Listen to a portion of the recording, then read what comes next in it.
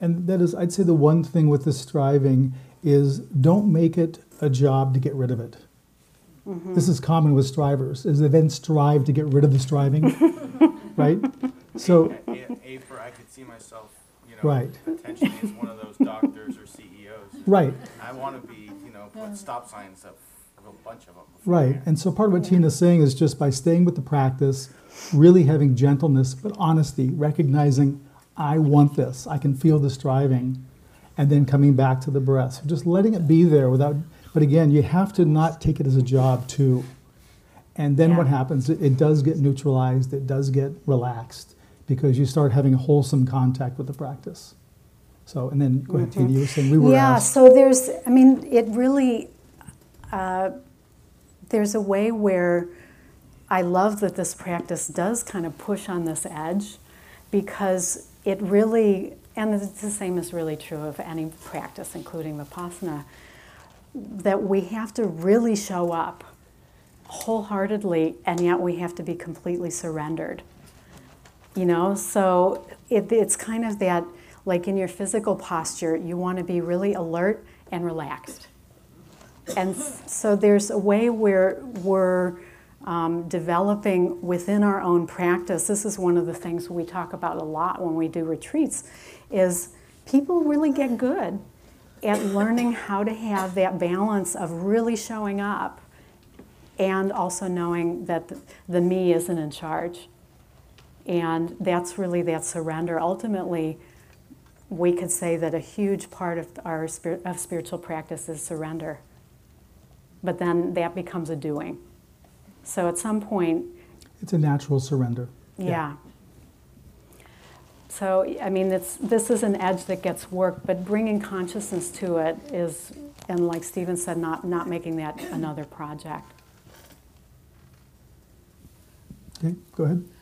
So I'm getting a little bit confused today, because I know it's about a concentration practice. So I've been really trying to keep my attention on my, right here, as you guys were saying, but like something that really attracts me to all these practices in Buddhism is to be doing single tasking, not multitasking, which is part of the ugliness of this technology invasion of our culture. So are you guys really staying in touch with your nose as you talk and as we meditate and as you walk and as you eat? I've been trying to do that, but I feel like it's creating more multitasking. Can you guys clarify this? Is it possible? Yes. The being with the breath is first. Everything else is second.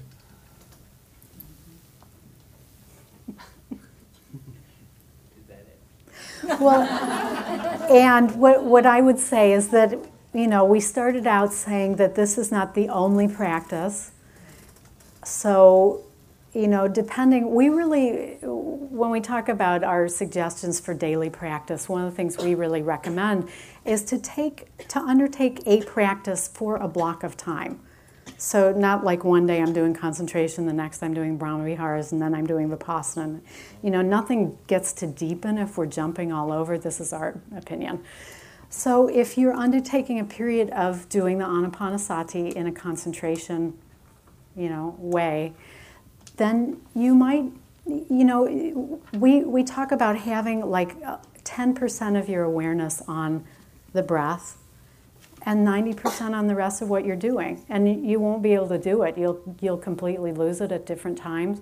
But if you were going to take that up for a month and just do the best you can, that's a lot more than what most people have without trying. And if you're undertaking Vipassana for a month, then you'd be really in touch with whatever is in your awareness. So that's a different practice, or maybe you would just sense your body a lot more. So you're not going to have 100% of your awareness there, but could you have 10%? Could you even have 5%? That starts getting possible. I thought we didn't want our attention to be divided in percentages. I thought the whole point of mindfulness is to be only with one by single tasking.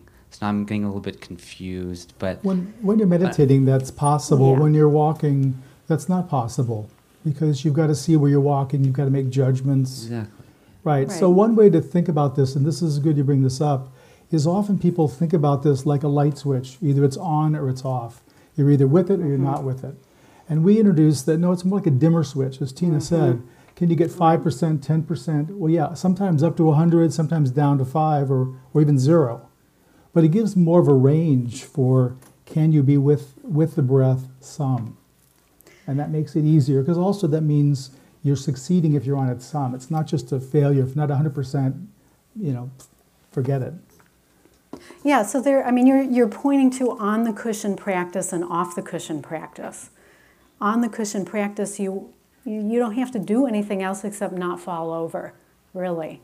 So Well, even then, probably. you okay could fall too. over if Yeah. you want, Yeah. But there isn't a whole lot you have to do. But when you're in the world living a normal life, especially as a householder, but even as a monastic, you got to have your attention for other things. Yeah. Okay. So to end this question, so I'm not taking up too much time. So like, isn't your attention then kind of divided the same way that it would be when you're on your cell phone or on your iPad? That aren't we trying to avoid that mental fragmentation? So that's why I don't understand the point of practicing concentration off the cushion, because the whole point of this is to be fully with your present moment. Well, that's Vipassana, but I'm still getting confused You of just why answered practice your own concentration. question. Do you practice Vipassana off the cushion? Yeah, I do. How? When I'm driving. You can't. Well, Right? what are you doing when You you're must be driving? 100% on, or you're not doing it. Well, that is it. That's Right. that's a practice of Vipassana. Is all my attention, not on my phone, not on my nose, below my nose, but on the road and as I'm driving. So how do we practice concentration off the cushion? It's the same way. When you're driving, you're concentrated, then you notice the lights, or you hear a horn, or you have to blow your nose, you've got to check your speedometer. So we're all the time, we're tracking. What we're saying is we're keeping this as a base.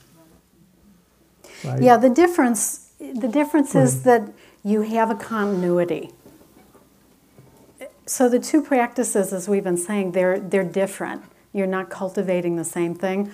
What you're doing in Vipassana, where you're really being present for whatever's happening, and that's changing all the time, this is momentary concentration. When you're having 5% of your awareness with the breath, you're having continuity through the whole day of one thing, even in the midst of all these other things that you have to do off the cushion. But, we're offering this, and if that doesn't work for you, if it feels like it's too split, then don't do it. Really do what feels right and most congruent for you. That's really, follow your own heart in your practice. And it's also a matter of just trying, staying with it and seeing what happens, being curious. And you'll see what happens for you. And as Hina said, this is a practice that calls people, and some people are called and some people are not. And that's just the reality of the practice. So that's why we introduced this. You get a taste of it, and you can decide, is this something that sounds intriguing to you or something that's interesting but not?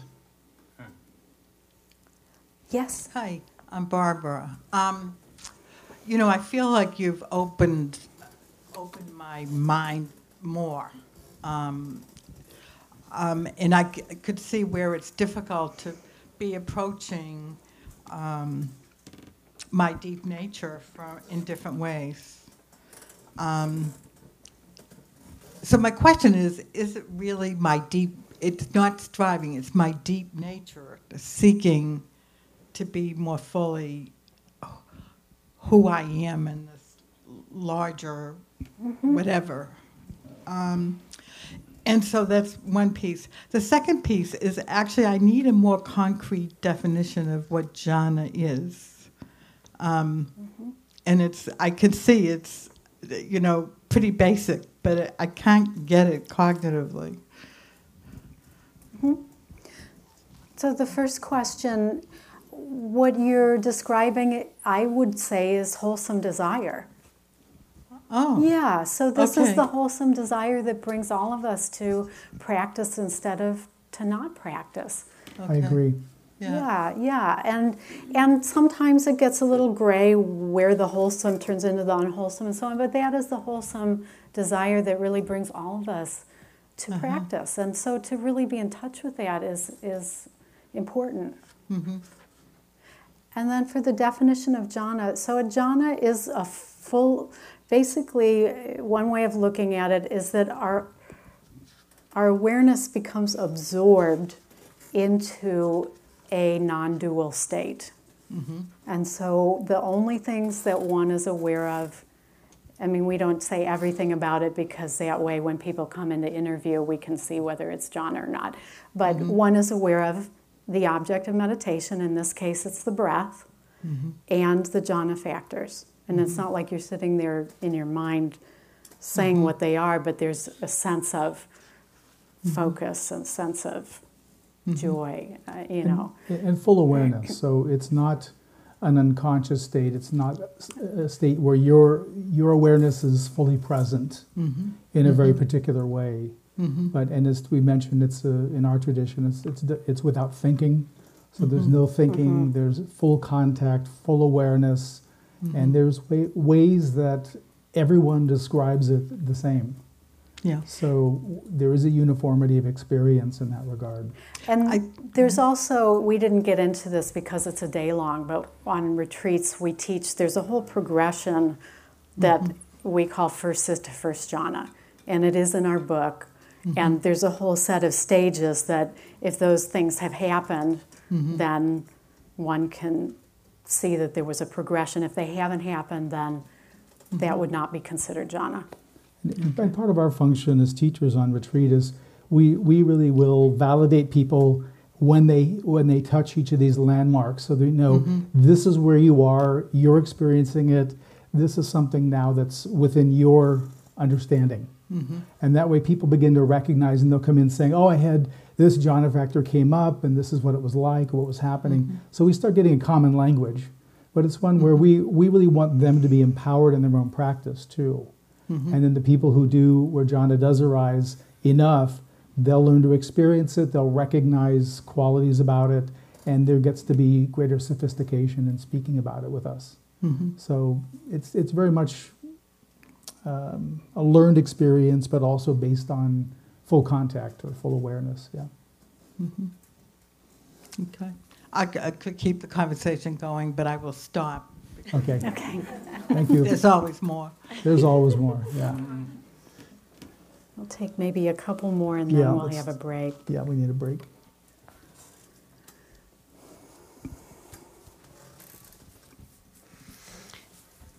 Thank you for being here. You talked about bright light that can be experienced. I access it pretty easy, but I access too a pitch darkness or a grayness, and I don't really know what it is. Can you speak to it? So your question is that you experience the light sometimes, and you're saying you also experience blackness or grayness sometimes? Do they appear together? No, either or. Either or. Well, the lights can mean that sign of concentration, as we mentioned, and the blackness is not an uncommon experience as people are concentrating. That's kind of the territory, is that there's a blackness and a depth and qualities there, stillness, silence, that kind of thing that goes with that. Are there Comments? certain times when one or the other arises? No, I'm in a still place and it's either black or bright, and I don't make an issue out of it. It's kind of, oh, now it's black, or oh, now it's bright. So, but I always wonder, is there something to it? Yeah, well, this is really our instruction, even if it is the nimitta arising, which tends to be the bright, it doesn't really matter. You still stay here. Yeah, you're still just staying with, in this case, the breath. Stay with your meditative object, and whatever's going to unfold will happen on its own. That was a great answer. Thank you. Yeah. You're welcome. And you would see on retreat, with some sustained practice day after day, you would see what these are more clearly. Because they'd either develop more or they would develop less. They would, present less. So you'd learn more. Yeah. So maybe we'll go ahead and have a break Okay, now. yeah. We will have more time for questions. Yeah, let's